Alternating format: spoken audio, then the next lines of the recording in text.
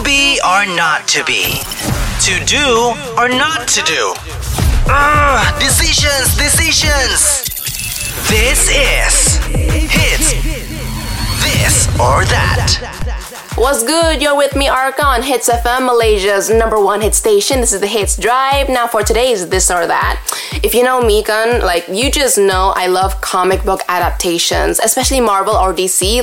I don't mind if it's live action or a cartoon, I will watch them. And let's be real for a second, DC cartoons are elite, period. Now, here's the thing though. When it comes to yourself, would you rather be on the villain or the superhero side of the story? Because I know the obvious answer is be on the hero side, right? But if you use the example of Batman and the Joker, you'll find a lot of people wanting to be the Joker, right? Now, can you blame them? Because the bad guys just have more fun. If it was for me, I think I would want a spot in between, like an anti-hero.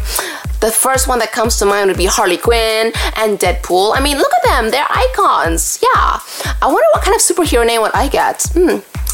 I'm blank. Wait, maybe the blank. That's my superhero name, the blank. And I just make people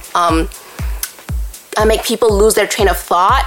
And then because they're so busy thinking, I do whatever and I go. Does that even make any sense?